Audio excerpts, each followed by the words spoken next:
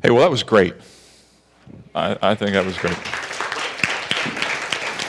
Thank you so much for joining us this morning and being part of what we're doing here at GPC. Welcome to the world's worst titled sermon series ever, Old and Slow, part 2 of 4. Is there a worse series out there in the world that has ever been conceived by mankind? I don't know. This is part 2 of 4, so if you don't like the series title, don't worry, it won't last too long, and it will go quickly. Okay, believe it or not. But here's why we're on Old and Slow, in case you weren't here last week and this is your first time with us and you wonder, what is going on around here? What is this about? We are in this Advent series and we are recognizing and trying to recognize the value of what is old and the value of what is slow.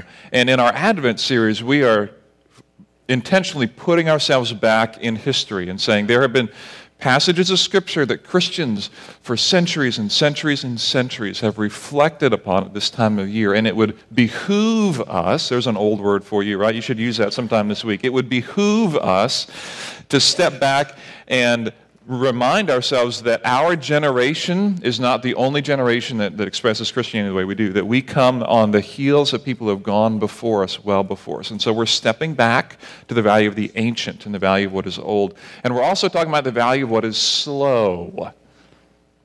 Slow. We tend to overestimate what we can get done quickly and underestimate what gets done in a long period of time. There are certain things that can only be developed slowly that are valuable. Like we talked last week, turkey dinner is one of those. You're not going to nuke the bird for a Thanksgiving meal, or else it's just not going to work. It's developed slowly. Last week we talked about anticipation. This week, and maybe more than any other Advent theme that we're going to talk about this week, is going to take some time to develop in our lives. And the best way, perhaps, to introduce this is to bring some of the smartest people in the world to the screen in front of you, and that is to bring children to bear. So I'm going to play this clip. We're going to learn from these kids about what it means to work on some things that are going to take some time. Here we go. Why is it hard to be patient? Because you want to do fun things, and then you have to do something bad, and it's not fun, like take out the garbage, like I usually have to. Some things are so excited that I can't really wait for them very long. I can only wait like 2 minutes for something to happen. Then after that I'm just so impatient that I can't stand it any longer. I don't necessarily like being patient, but when I know I have to, I do. If you weren't patient, then you would just say, I want it done right now. No, Mom, I want dinner right now or else. So it would kind of turn into a bossy world. It would kind of turn into a bossy world, wouldn't it? Yes, it would. Very, very wise. Dealing with patience. Is there anything that takes more time to develop? Patience. Can't hurry it along. But we all want it, right? Now, let me ask you this. What question have you either experienced as a parent or you as a child asked your parents when you're driving on a road trip somewhere far away from the back seat? Besides, where's the bathroom? What's the question? Are we there yet?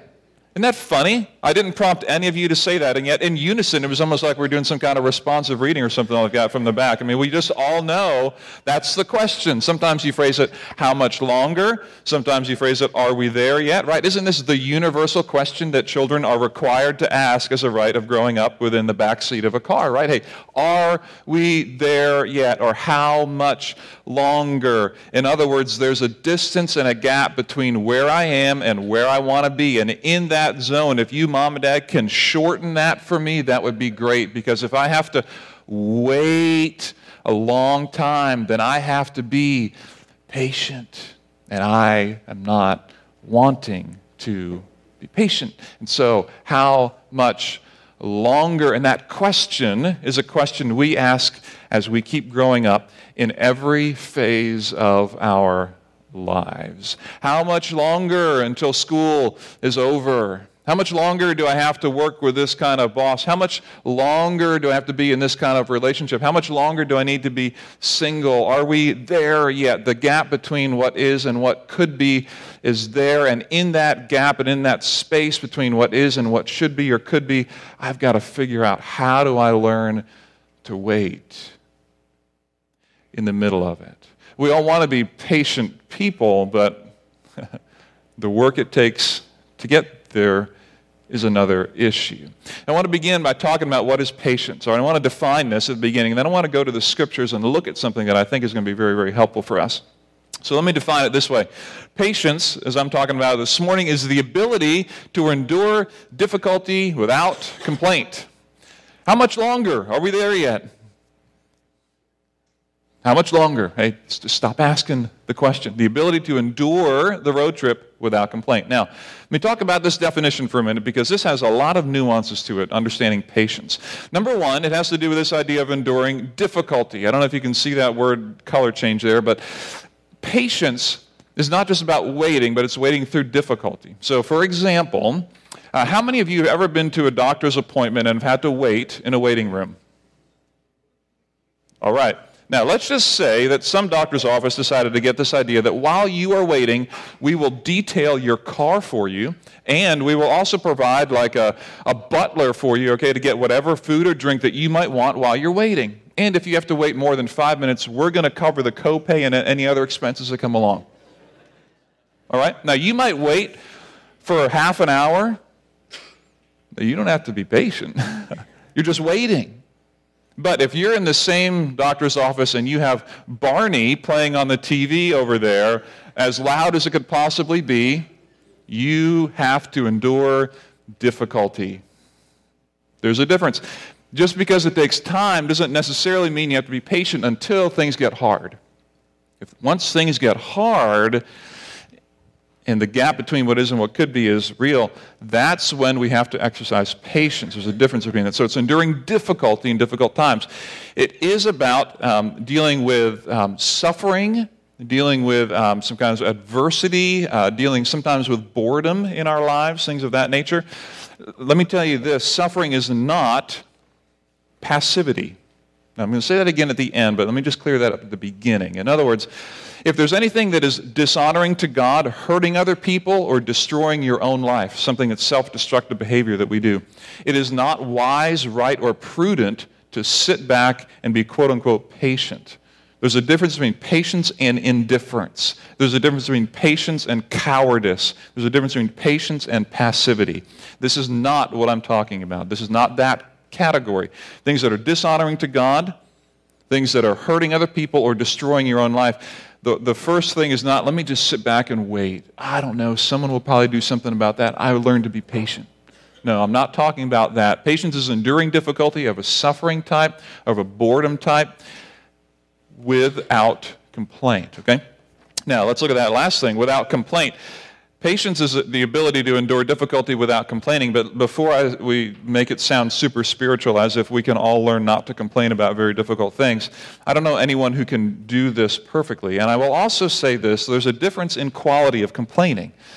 Let me take my own childhood, for example. I would often complain about chores that I had to do. Is there anyone with me? Nobody with me. All right, thank you for leaving me out there alone. All right, thank you. I see that hand back there. There we go. Yeah, you and your brother, I know, and your dad does that too sometimes, Claire, I know that. Okay. Anyway, I would often complain. I just would. I would often complain about, man, why do I have to, and the world is against me, and why do I have to, wash the dishes and dry them? Like, Mom, they're going to dry by themselves in the air, right? Like, why would I need to take the towel, just give it 30 minutes, and everything is done? I mean, it just was more efficient that way. So I'm complaining, okay, about the chores that I have to do. Enduring difficulty with complaining. That's what I was doing. Now, there's a difference between that kind of complaining and the times when I was very sick as a child. When I would get the flu, let's say, and I'm on the couch for 3 days, whatever it is, and I'm wrecked, and I'm worn out, and I might start tearing up out of just pain and discouragement and disillusionment, feeling like, I'm just kind of crying out without knowing it's the complaint, but just kind of crying out, Mom, is it ever going to go away? Like, I'm never going to get better. Oh, you know.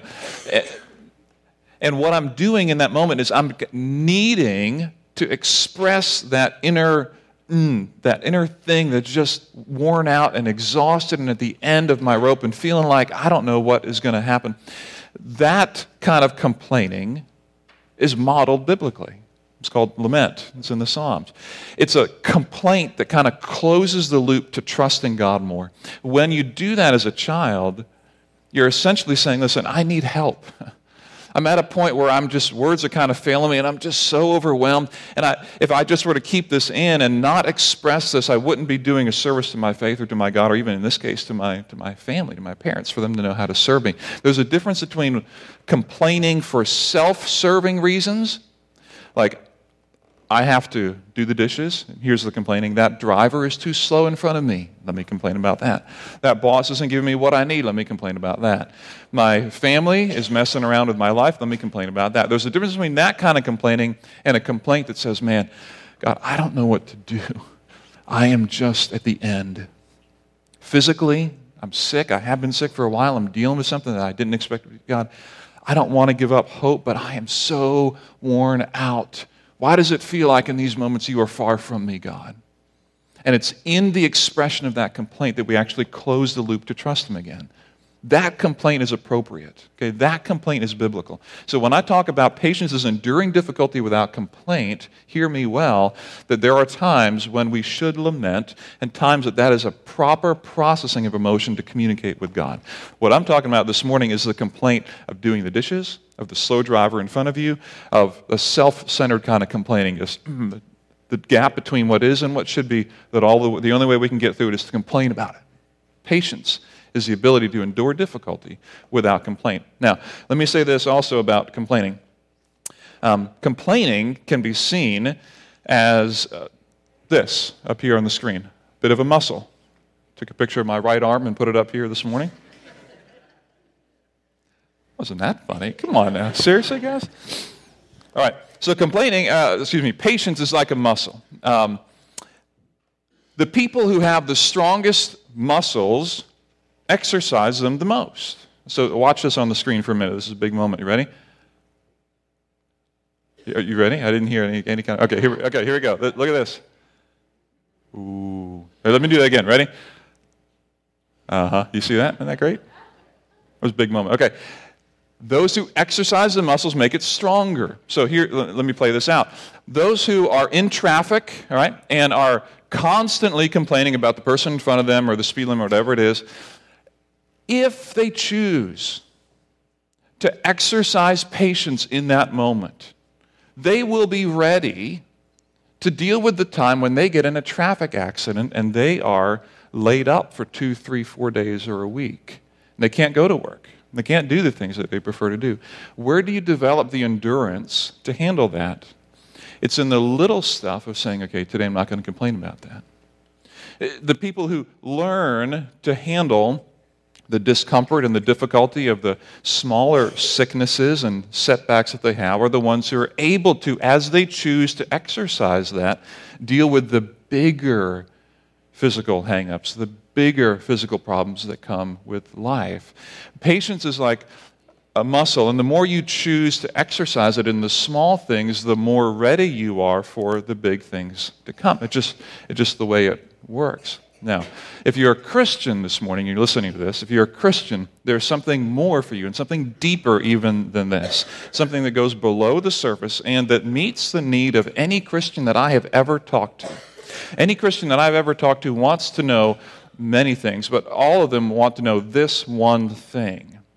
And believe it or not, choosing patience will lead you to what I believe you already want for your life anyway. And it is a really interesting and maybe unexpected twist in how we see patience. And so this morning I'm excited to take you to a passage of Scripture in the book of Romans to look at patience and its lead-in and the path that patience will take you on to get you as a Christian to the very thing that you want for your life anyway. Now, if you're not a Christian, if you don't claim to follow Christ with your life, number one, we hope that at some point you do that. I'm just going to lay my cards on the table. That's our hope here at GPC. We think that Jesus is the hope of the world. That's just kind of where we're at. We'd love for you to get to know him. But even if you are not there yet and you're processing, that is fine with us. We're glad to have you here or listening online with us. And you can listen to this and hopefully learn something along the way, but we're glad to have you here. So the book of Romans is in the New Testament. Romans chapter 8 is where we're going to end up. The New Testament is in the right third of your Bible, and if you don't own a Bible, there's one in the pew right there around you. That's our gift to you, by the way, this morning. If you don't have a Bible, you can take that and have that. Merry Christmas to you, all right? Romans chapter 8, Paul is writing this, and we're going to pick him up there in verse 18 of Romans chapter 8. Okay? Here we go. I consider, he writes, that our present sufferings are not worth comparing with the glory that will be revealed in us. We're going to pause it there. He's beginning by setting up a global perspective on suffering. In other words, he's saying that in light of the future, in light of what is to come, the things that we're dealing with in the present are not going to be worth comparing to the glory of what is to come. In other words, in 10,000 years, is it going to matter that you did not get that green light? Yeah, but today it does. I would have been 15 seconds faster, would have gotten my thing on time if I would have got.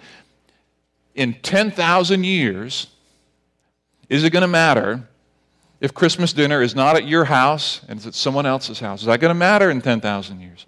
In 10,000 years, is it going to matter if you get what you're hoping for or you give what you're hoping for? In 10,000 years, is it going to matter the thing that you're dealing with now? Now, that is not a good way to counsel somebody. Just a heads up on that, all right? If someone comes to you and they're struggling with something, just say, well, listen, in 10,000 years, are you going to care that you got dumped? Deal with it. Okay, not a good, heartfelt way to focus. But if you can draw out from that and just at a theoretical level say, yeah, I get it, I understand the concept. In light of what is to come, and Paul's just laying it out at the beginning, listen, in light of what is to come, the glory that is to be revealed, the present sufferings don't compare. And so keep the big picture in mind for all the little things that you're dealing with, all the present sufferings that you're dealing with, no matter the scope or the depth of them. Keep in mind the future and the glory that will be revealed. All right. Now he continues, and here's what he says next. He gives the model of creation. He says, look around you at the world. This is the creation waits an eager expectation for the sons of God to be revealed. That's kind of confusing. What we think that means is that there will become a time in the future when the world as we know it, when creation, that which God created, will essentially be populated by Christians. Okay, we're talking about new heaven, new earth. That in the future times, there will be that time when earth will kind of settle down and Christians will have their future kingdom be revealed. Okay, that's what we believe the sons of God to be revealed means. Verse 20, for the creation was subjected to frustration, not by its own choice, but by the will of the one who subjected it, in hope that the creation itself will be liberated from its bondage to decay and brought into the glorious freedom of the children of God. What is he saying? Okay, here's the deal. He's saying, listen, look around you for a minute. Look at the natural disasters that happen in the world. It's as if the earth is groaning for something more that has yet to come. In other words, okay, tsunamis, what if God doesn't desire the future kingdom of God to be like that? Like, what if, as you think about forest fires, you think about volcanoes that erupt, you think about hurricanes that wreck and tornadoes that come through, these natural disasters and the kind of groanings of the earth and the ecosystem in which we function, that which is kind of, just seems at odds and angry with the ecosystem in the world, those things are kind of the groanings. It's as if the world that God has created is kind of groaning for a future that is yet to come. And Paul is using this imagery to say, let me help you understand this so you can understand your life. Look around you at creation. There will be a future when that will no longer be present. The suffering, the difficulty, the struggle of the world itself is a testimony that this is not going to be all that there ever will be. And so he takes creation to say, listen, look at creation and how we struggle with that. Now let me take it down to you personally. And that's where he moves in verse 22. We know that the whole creation has been groaning, as in the pains of childbirth, right up to the present time. Not only so, but we ourselves, who have the first fruits of the Spirit, groan inwardly as we wait eagerly for our adoption as sons, the redemption of our bodies. Now, pause it there. Not only so, again, verse 23, but we ourselves who have the first fruits of the Spirit groan inwardly as we wait eagerly for our adoption as sons, the redemption of our bodies. Have you ever felt that? Have you ever felt kind of that groaning for more? Now, it could be said that as we age, we tend to groan more. You might find that out if you're younger and you're getting older. Maybe you look at me and say, yeah, you just wait. As you keep getting older, that will happen too. Fair enough. As we age, we tend to realize that there's something within us that yearns for a body that doesn't have the aches and pains that we now all of a sudden have. And not only the physical reality of this, but the relational quotient as well. Have you ever groaned, if you will, over a relationship that is broken? Have you ever wished things were different with someone that you really cared about?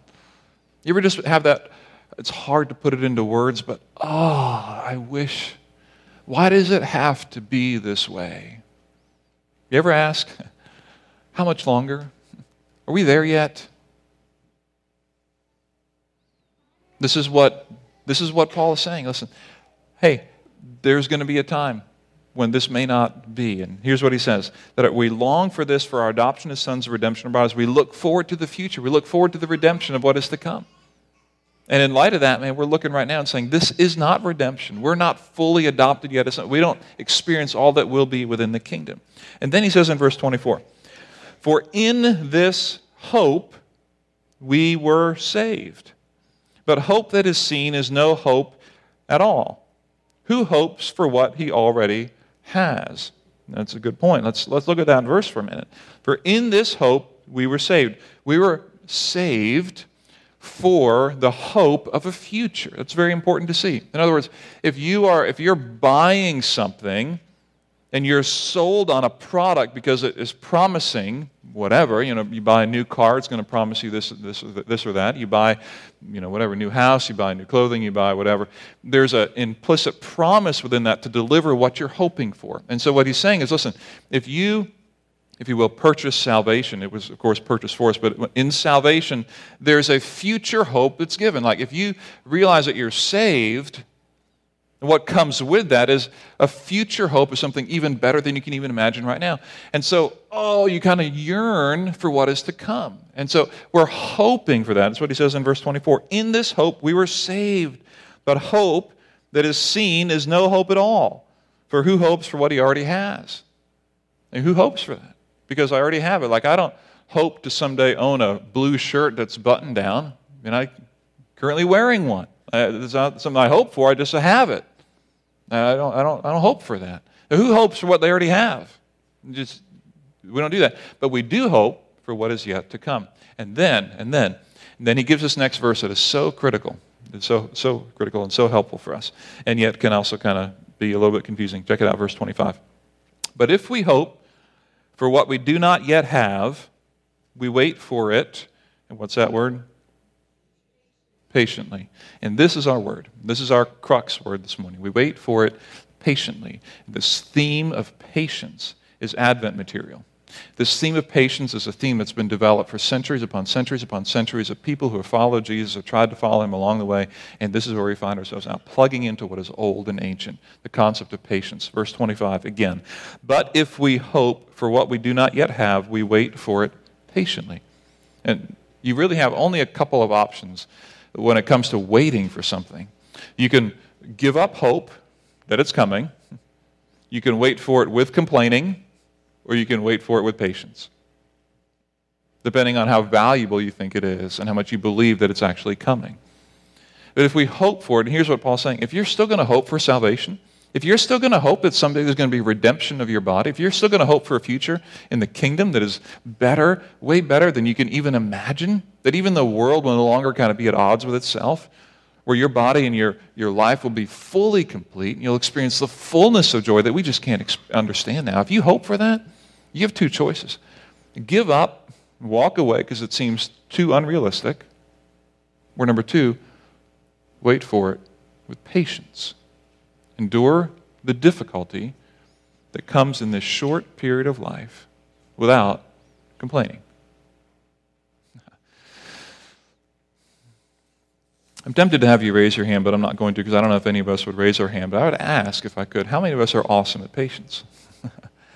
This is a difficulty that I think follows you and me around everywhere. Like, I don't know of a scenario where you would not need a great dose of patience. Whether that's in school with classmates who are just, they don't get it. You know, you might be on a team or, you know, in a choral event with people who are just not getting it. Man, they're just kind of annoying, you know, just kind of, boy, how long do they going to be on the team? How long am I going to be in class with them? You know, when is the semester over, you know? At work, right, with coworkers who are just kind of, they're just not showing up on time. They're just not getting the job done. How long do I have to work with people like this? And my boss, I mean, they're great, but they are disconnected and just don't get it. And, you know, I get all that. My family, I mean, really, my family. Should we start talking about family? Should we start talking about family? Okay? I mean, who doesn't need a great dose of patience with family? With in-laws and with outlaws, right? And with any laws that you have. I mean, who doesn't need a great dose of patience when dealing with family and all the dynamics that come with it? And who doesn't need a great dose of patience when dealing with the church, right? Can we have that conversation too?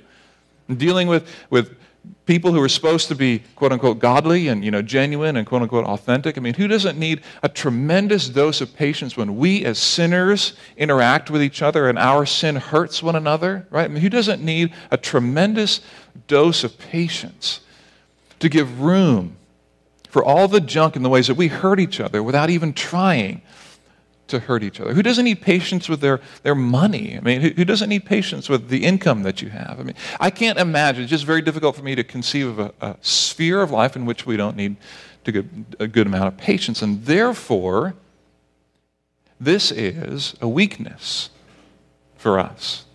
Okay? Therefore, this is a weakness for us. This is a weakness for you and for me. This is not a strength. Let me put it that way. Even the people who are the most patient, if I could ask you, how patient are you on a scale of 1 to 10? You're like, I'm a 9. All right. Why aren't you a 10? Now, why aren't you a 15 on that scale? Like, super spiritual patient. You know, even the people that you know that are most calm and level-headed, if you were to ask them, man, how are you so patient? Here's what I guarantee they would tell you. And you have no idea. You have no idea how impatient I really am. Because even the people who are the most patient are highly aware of the struggles they have with the lack of patience in their own life. Now, they may be further down the road than I am or you are, whatever, but they're still struggling with patience. It is a weakness. It is a weakness for all of us. And Paul knows that. And God knows that. Which is why the text continues in verse 26. Look at verse 26. Because we're calling you to patience. Here's the thing, verse 26. In the same way, in other words, if you're thinking about this, let me kind of help you understand this. In the same way, the Spirit helps us in our weakness. Like, I like the patience idea, but I don't know if I can do it. It's just too hard. The Spirit helps us in our weakness, and this is where we start to go down a path that if you're a Christian, you should begin to get excited about. It's going to be difficult, but it's going to be great at the same time. We do not know what we ought to pray for, but the Spirit Himself intercedes for us with groans that words cannot express. Now, remember the groaning image that I gave a few minutes ago of me kind of groaning out in the middle of a flu, not sure how to put my words. We've all had those moments, I think, haven't we? Those deep soul gut check moments. I mean, God, I don't know how to handle this breakup that I just had. I don't know how to handle the disappointment of somebody. I don't know how to handle this. And I'm just, what words can I use? And here's what Paul says. The Spirit of God, if you choose patience and you don't give up, if in the middle of the suffering and the difficulty between what is and what should be, you don't give up and you wait and you trust, the Spirit helps us in our weakness. And He intercedes for us with groans that cannot be expressed. He speaks in that way that we kind of want to speak. I don't know what words to put to the feelings that I have. Now here's where it gets very exciting in verse 27. And, now this verse is kind of confusing, so I'm going to go slow on it. Verse 27. And He who searches our hearts would be God the Father. It's pictured here, okay? God the Father. He who searches our hearts knows the mind of the Spirit of God. Because, and here's why God knows the mind of the Spirit, because the Spirit intercedes for the saints, and look at this last phrase, and this is what's so critical for us, in accordance with God's will. There's a lot in that verse. Again, look at it. He who searches our hearts knows the mind of the Spirit, because the Spirit intercedes for the saints in accordance with God's will. Here's what this verse is saying. If in these moments of great difficulty where you are struggling with what you should do with whatever, and you're tempted to give up hope about the suffering and the difficulty that you are experiencing, if you choose patience, you've chosen to give the Spirit of God a chance to work in your heart. And if the Spirit of God has a chance to work in your heart, He will intercede for you to God the Father. He will go to the Father on your behalf with words that he can't even be expressed. And God the Father, who knows the mind of the Spirit, will help you. Because the Spirit works according to God's will. And here's what I said at the beginning, that every Christian I've ever talked to has wanted to know this. What is God's will? How do I live my life according to the will of God? How do I live my life in a pleasing way before God? It's a good question. It's a hard question to answer. And here's an insight in Romans chapter 8 that ties directly in with your choice in the middle of suffering, in the middle of adversity, in the middle of boredom of life. In those times when you're asking, how much longer and are we there yet? Paul is writing, listen, you can either give up hope, or if you choose not to give up hope and choose patience, if you do that, the Spirit of God will intercede for you according to the will of God. And so you will be informed, you will be moved, your heart will receive the direction and instruction and nurturing and shaping of God the Father, all of this according to God's will. So if you want to know God's will and you want to do God's will, believe it or not, choosing patience in the middle of suffering and difficulty invites you into a space in your life where you are more likely to do the will of God, simply because of your dependence and your leaning on Him. And I don't know if you've ever seen that tie-in before, but this is the power and the difficulty of patience. Choosing to hope in the middle of suffering, and in that your life becomes more lined up with the will of God because the Spirit speaks for you and instructs you in that. All right. Now, by way of quick review this morning, here's what we're saying. Patience, number one, is not passivity. Patience is not passivity. If there are things happening around you that are, number one, dishonoring to God, number two, hurting other people, or number three, causing your own life to self-destruct, please do not put that in the category of patience. Put that in the category of bold action that you should take. Let your heart be moved, let your affections be stirred, let your passions be aroused to do something where you need to do something. Don't hide behind patience for inactivity. Don't hide behind patience for passivity. Don't hide behind patience on this.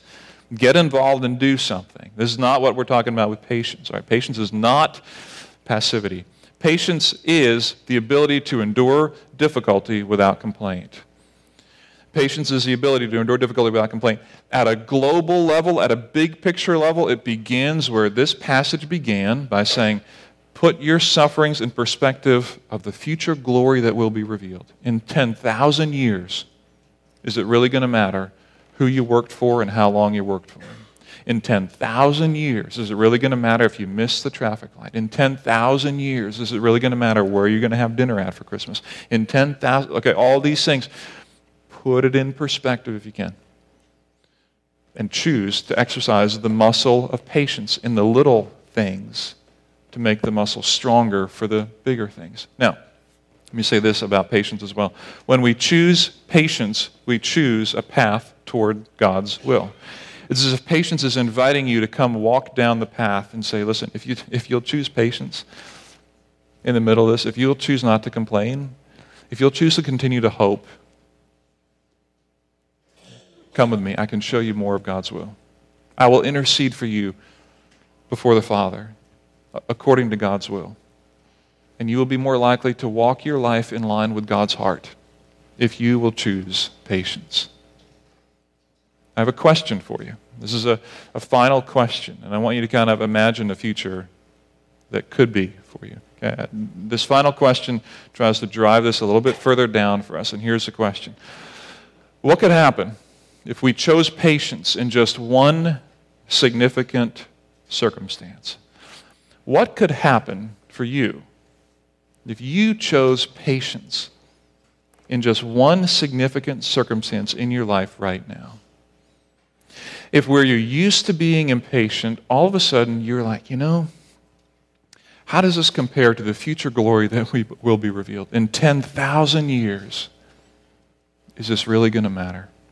I'm going to choose hope, and I'm not going to be the annoying kid in the back seat asking God and the people around me, how much longer? How much longer? Are we there yet? Are we there yet? Because I'm going to choose to endure suffering and difficulty without complaint. What would it look like at work for you to all of a sudden change the tune and all of a sudden be intentionally patient with people that just bother you? To not be cold to the person that you've been cold to and to be warm all of a sudden, to intentionally step into your environment at work and be the one who is a peacemaker, who's patient, who understands that there's suffering, if you will, there's difficulty, okay? This is hard. I can't control it, but I'm going to be patient through it. I'm going to love people through this. What would it look like to be patient in your marriage in a way that you haven't been yet to this point? I mean, you're getting along fine, you're still living together under one roof, but really, what would it look like to be patient, deeply patient, long-suffering patient with your spouse in a categorically different way? What would it look like for you with your children? Where they used to know, you know what? If I want to get dad riled up, here's what I'll do. If I want to get mom annoyed, here's what I'll do. And then they do it, and you smile. They're like, it's the end of the world. What's going on? Why didn't that bother mom or dad? Whoa, because in the middle of the difficulty, they're choosing patience. What would it look like at school for you? Can you imagine at school? You know at school how this works. School can be a rough and tough place. I mean, there are people who just get bullied off here and bullied off there and partitioned off into this corner and labeled as that and labeled as this, and they don't get to hang out with the other people over here and the cool people here and the not cool people there, whatever. You know how that works. What if you weren't like that? What if you know what? I'm going to be patient with the people who are annoying. I'm going to be patient with the people that no one else likes. I'm going to be patient with those who are on the fringes. Because in the middle of suffering and difficulty, whatever it is, I'm going to learn to endure without difficulty. Can you imagine what it would be like? And the net impact that would have on what the love of God looks like in your marriage, in your family, at work, at school. Can you imagine for a minute what that would look like? If you just in one, we can choose patience in everything. We can choose patience in driving, at work, at school, family, whatever. Listen, don't choose all of them. It's just not going to work. It's just not going to work. And I really mean this when I say just one. I just want you to focus on one. I really do. I really want you just to be like, you know what? I can't be patient with my spouse. That's not going to work. Can't do the kids. Nope, not going to do work. I can do driving. I'm going to do driving. That's what I'm going to do this week. I'm going to be patient with driving. That's it. Good. That's a win. It is. I'm serious now, all right? I'm serious. I'm not kidding. I'm serious. In just one area, you don't even need to tackle them all. Don't tackle them. Just tackle one. In one circumstance in which you have by default not exercised patience. What if you did? And what if you chose to say, in light of eternity, I'm going to choose not to complain about the temporary difficulty and temporary pain that I have. And when I am tempted to complain, and when that is deep, lamenting stuff, I'm going to take that to God.